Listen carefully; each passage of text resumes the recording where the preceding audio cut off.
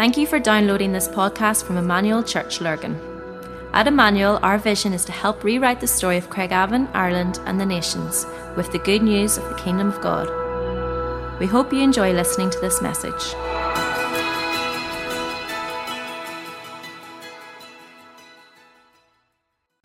It's good to be together, and it's going to come a little bit closer. Is that all right?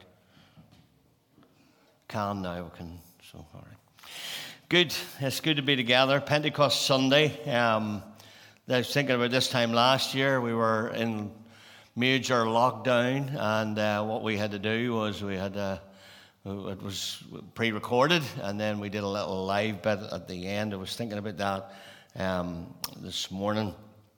But what I want to talk to you about this morning on this 23rd of May, 2021, is a thing that we all use every day, loads and loads and loads of time. We talk words, all right? And that's what I want to talk to you about this morning. Now, Google is a wonderful tool, and I Googled this week, how many words does the average person speak per day?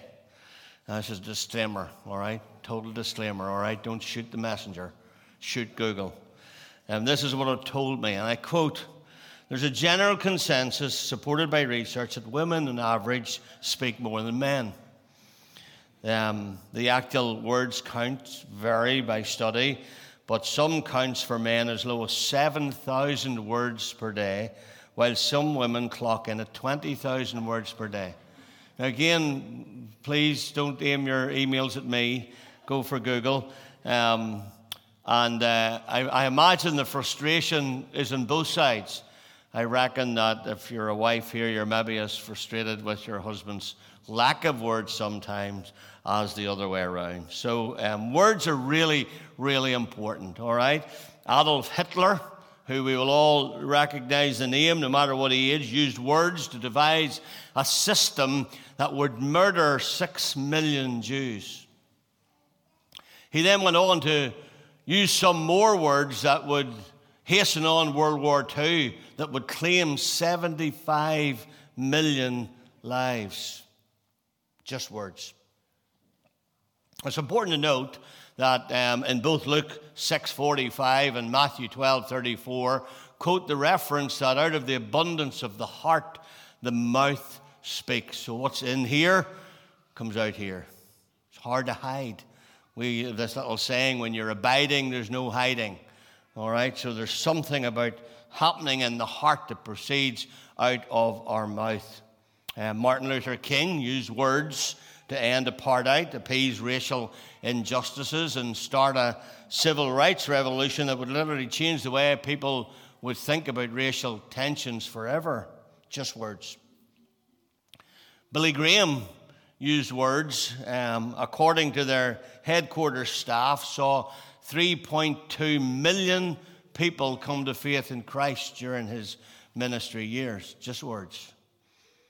My son-in-law, Pete, went to Cambodia 12 years ago, got his heart broke with the exploitation of children in the sex industry, and came home and helped pioneer and works now for No More Traffic, making people aware of modern slavery and trafficking. Just words. Nicola, who's here, sat in my office some years ago with a dream to reach the lost and broken in our town. And I said, "Why don't you come and work along with us and do it?" And she did. Just words. Now, I'm stating the downright obvious that words are desperately important. The words we say are desperately important. Some people get devastated by the words of another. Same thing goes on the opposite side of the coin. We get built up whenever people speak good words. And we know the Bible tells us that death and life are in the power of the tongue. All right? In Genesis 1 has 31 verses. And if you count, you'll count around 15, 16 times in those 31 verses that the little phrase, "and God said." So God created with words. God said. God spoke into the clay, and Adam was formed. Pretty awesome.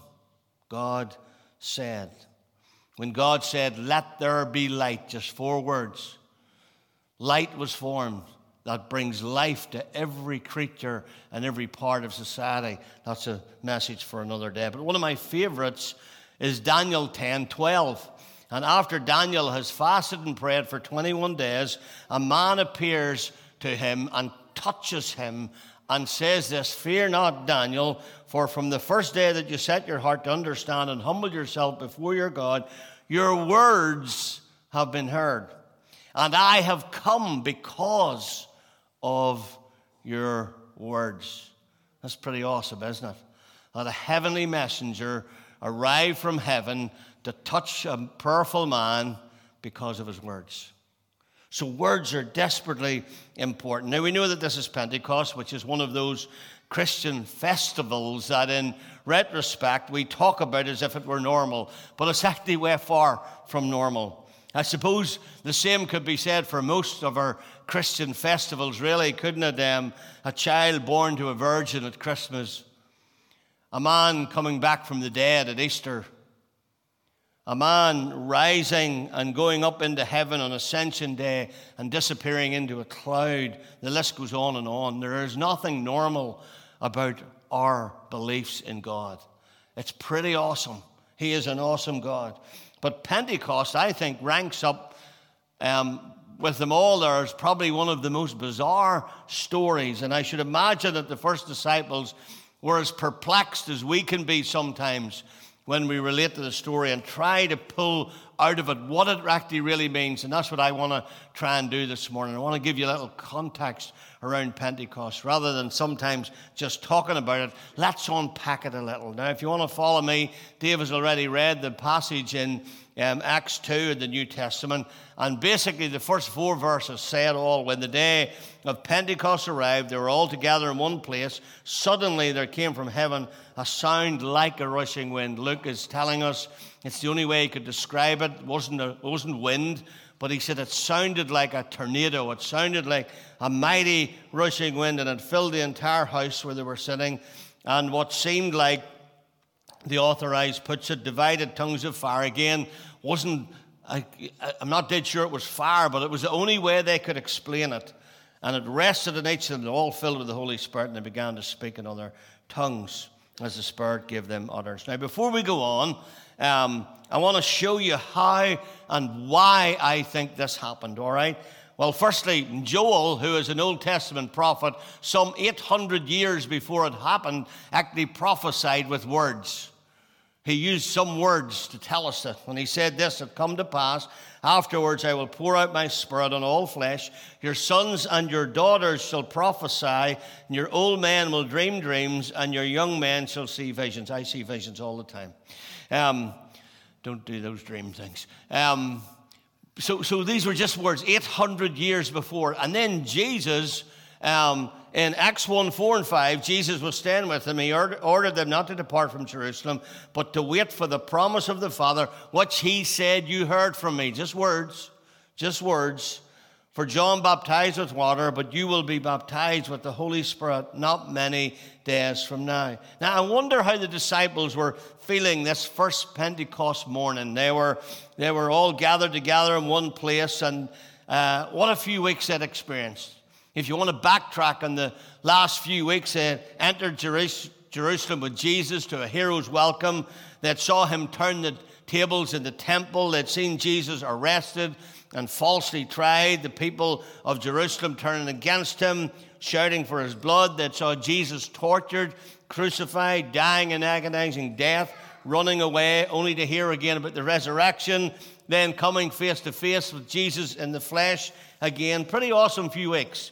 Then spending another month with him doing what no one really seems to know. Then the ascension into heaven. Remember last week, looking as he disappears into a cloud.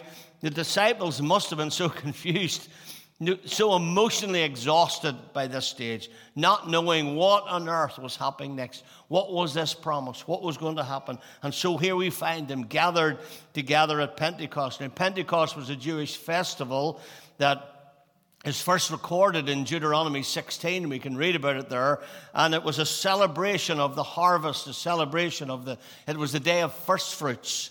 And so the disciples are back together to celebrate Pentecost and perhaps looking forward to maybe a little bit of stability, to a religious festival that they knew so well, ready to meet with God as they always had before. But it was different now. And God uses this moment to fulfill the promise of the Holy Spirit coming to earth. Not just coming to them, but coming to earth, still here today. The disciples were together. This wind like a tornado fills the house. These tongues of fire rest on each believer. They begin speaking in tongues. By the reading, it obviously spills out onto the street. They burst out onto the streets, and the scene is so bizarre that there can only be one rational conclusion that Dave referred to as well, that these people were drunk.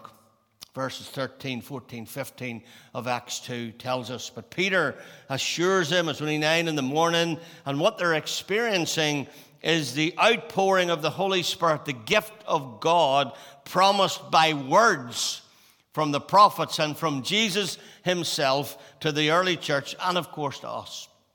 I'm sure we've all received some strange gifts in our lifetime at Christmas or at birthday, and you have to smile graciously and pretend you really like it. But this gift that comes from God that no one really knew what to do with, this was an awesome gift. What on earth was the Holy Spirit given to them for? And crucially, why does God give the Holy Spirit to us? Why do we need this constant filling of the Holy Spirit? What is it all about? Now, I'm going to talk about this corporately first, and then we're going to finish with a song and talk about it personally and ask for a fresh refilling of the Holy Spirit in their lives, because we all need that. So let's think about it corporately, all right? Well, some people think that it's the gift of excitement. People think, and in one way, a lot of misinterpretation has went into this sort of thought. And so people think it's about entertainment. The Holy Spirit didn't come to give us entertainment. He did come to excite us and to inspire us and to stir us up for mission, because that's what it was all about, to go. It was being sent. It was going into the world, so it was about mission. So it wasn't just excitement for excitement's sake, just to entertain us. The energy and excitement of the Holy Spirit brings us to a different purpose altogether. And to see that, I did a little exercise that I'd never done before, and I began to look at big, major events in the New Testament. I've been doing this for a couple of months. Major events like the crucifixion, like the resurrection, all of these things. And I started to look at what happened just before them and just after them. Because I thought what happens around these things must be extremely important, because it must be what they're about. It must be what they're about. So if we look at the Holy Spirit coming, if we look at directly what happened before, so here we go. We have the Holy Spirit coming, the tongues of fire, the wind blowing in the house. What happened exactly before it? Well, immediately before the story of Pentecost in Acts 1 comes the story of the choosing of Matthias, who was an apostle to replace Judas, who had died by suicide and had fallen away from the faith, obviously, and died by suicide. And it would seem to me that the structures needed to be right for this event. It seems to me that prior to Pentecost, God was ensuring structures were right. So this place needed to be filled. There was an empty space, and it needed to be filled. And given the fact that the disciples had committed that decision to prayer, then you've got to be confident that the Holy Spirit was in that decision-making process. So that was really important. A place and position needed to be filled. Now, immediately after Pentecost, immediately just after it, in Acts 2, 43 to 47, we have how the early church conducted themselves. We have in terms of living, so we have community living, we've developing communal ideas, we've the sharing of our goods, we have joining together in worship and in prayer daily. So we have to realize that community life is really important. So structure just prior to Pentecost and community life just after Pentecost seem to encapsulate something of what I think Pentecost is all about. Teaching us how to build our structures, teaching us how to live in community. And I think that is really, really important. And And given the fact that this comes immediately after Pentecost, we're confident that the Holy Spirit was in this new way of forming a God-like type of community. So it seems to me that the gift of the Holy Spirit is to energize and excite, is directly related to how we organize church life and how we organize our structures and corporate life together. Now again, I'm talking about the corporate infilling of the Holy Spirit. So when the Holy Spirit of God is in and energizing and exciting the institution of the church, then it is by definition a lively place to be. And it should be. All right? But when the Holy Spirit is excluded and people just cling to structures for the sake of structures, then the institution is sold out for the sake of institutionalism, which by definition is lifeless and dead. That's what I take out of this. So we must always be mindful by allowing the Holy Spirit to breathe through the institution and structures of our church and into our community way of life. And when we do that, again, I say our structuring will be energized, our worship will be empowered, our mission activity will be meaningful, and will transform our community. That's why the Holy Spirit came. That's why the Holy Spirit came to the church. So the Holy Spirit excites and energizes, so not that we can be entertained, but that we can be mission-orientated. But not only is it a gift of excitement, it's a gift of power. There's just three, don't worry. A gift of power. Now, Jesus has promised, and we read his words in Acts 1, when the Holy Spirit comes upon you, you will receive power. And then the next little line says, you will be witnesses. So the power was to witness. The power wasn't to be a feel-good factor. The power wasn't to give you goosebumps. The power wasn't to make you feel you're good. The power was to tell others. There was something about this. And there was a time, of course, when the church was one of the most powerful institutions in society. The church lay behind political decisions. The church lay behind the economic policy and the legal system. And the church determined community values. And it would be true to say that the church doesn't hold that type of sway anymore in this day and age. And some people lament about that. And I'm not just as stressed as I used to be about that. And I tell you why. I believe that Jesus did promise the Holy Spirit and he would give power to the church, but not that sort of power. It wasn't a power to dominate. It was a power that was born out of brokenness, not strength. It was a power that the church would get a prophetic influence, not to be dictatorial in their role. The power of the church was to work through some kind of counter-cultural behavior and not mainstream, not dictating the mainstream of society. So there was something about this. There was a type of power that the church had now taken on with Pentecost that shows the way of the cross was the way of the life. If you want to get your life, you need to lose your life. If you want to have something, you give it away. Everything was counter-cultural. And so the Holy Spirit is the gift of energy and excitement. And the Holy Spirit is the spirit of power. But crucially, I think this last one that we'll look at this morning is one of the most powerful. It is the gift of the Word. I love the Word of God, you know I do. But the Holy Spirit is given, is the gift of a message to proclaim. It's the gift of a message to proclaim.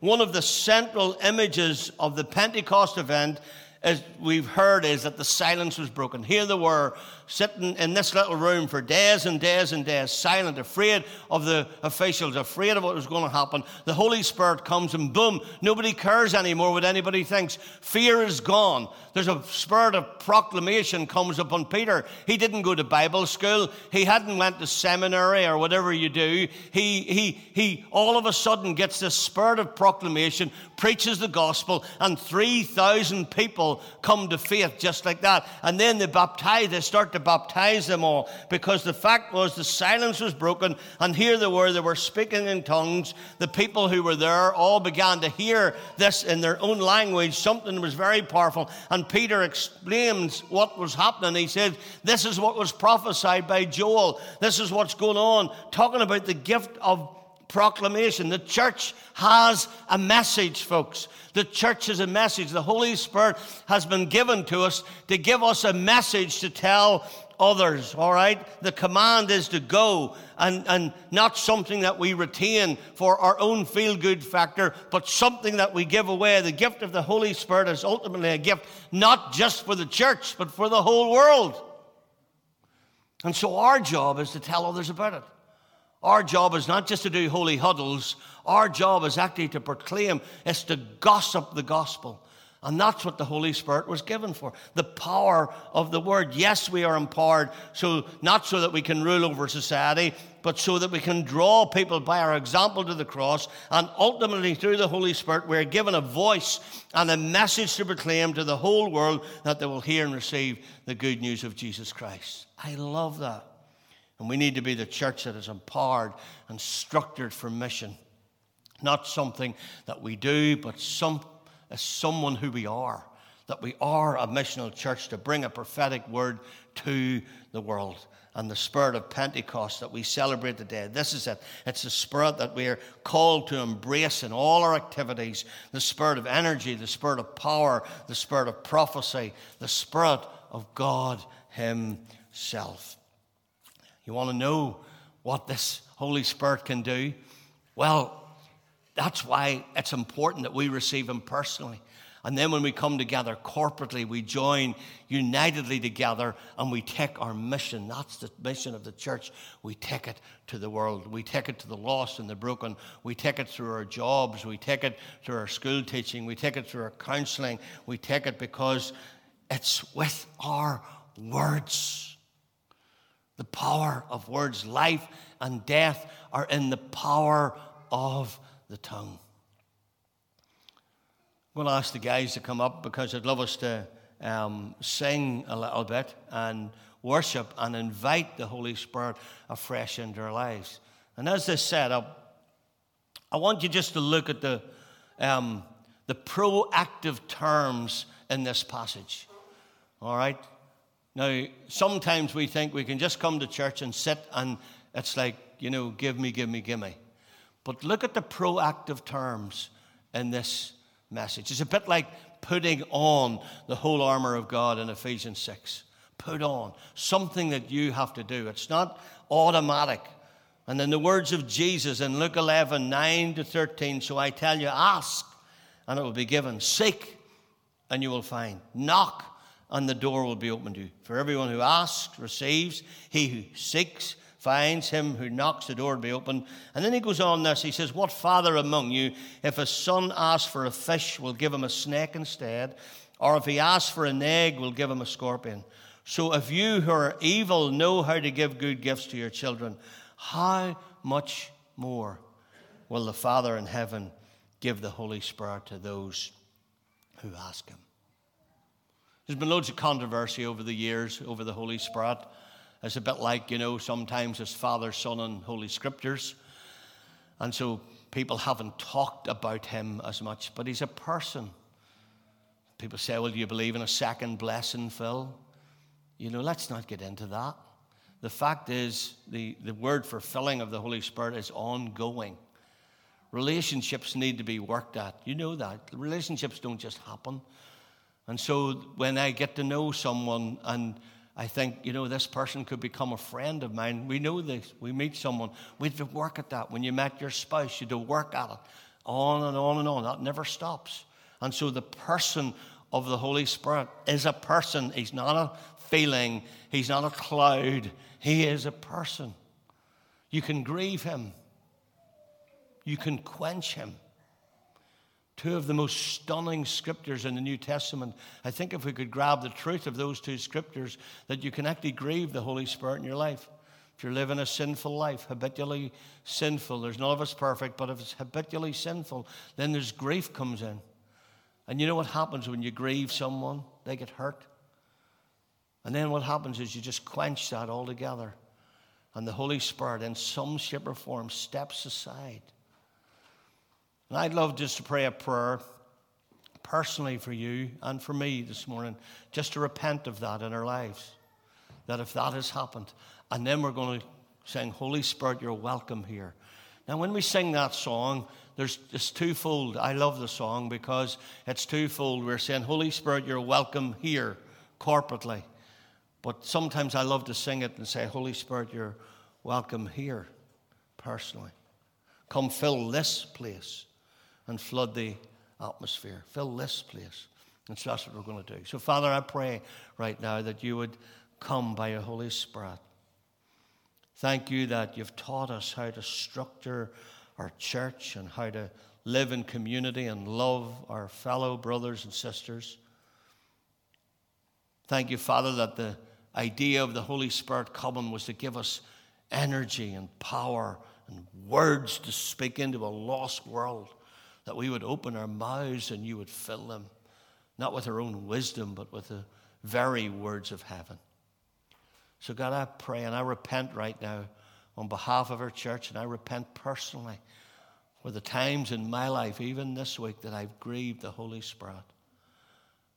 Lord, I repent on behalf of us all right now for the times that your Spirit has been quenched from our life because we've just been so disobedient and so rampant in our sinful existence. And we repent of that right now, and we just say, come, Holy Spirit. We invite you to come fresh into our lives personally right now. Let's worship together. Let's see as we sing this song. Make this song our prayer. Will you make it your prayer? Make the words that you say full of intent, not just a melody, not just a nice tune, but these are words. And when words, I don't know if you've ever spoken something that you regretted you spoke, but you can't take it back. When they go out, they're out.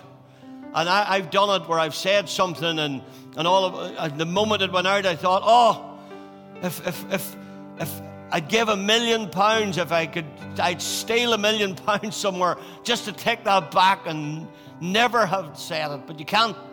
It's done. It's out.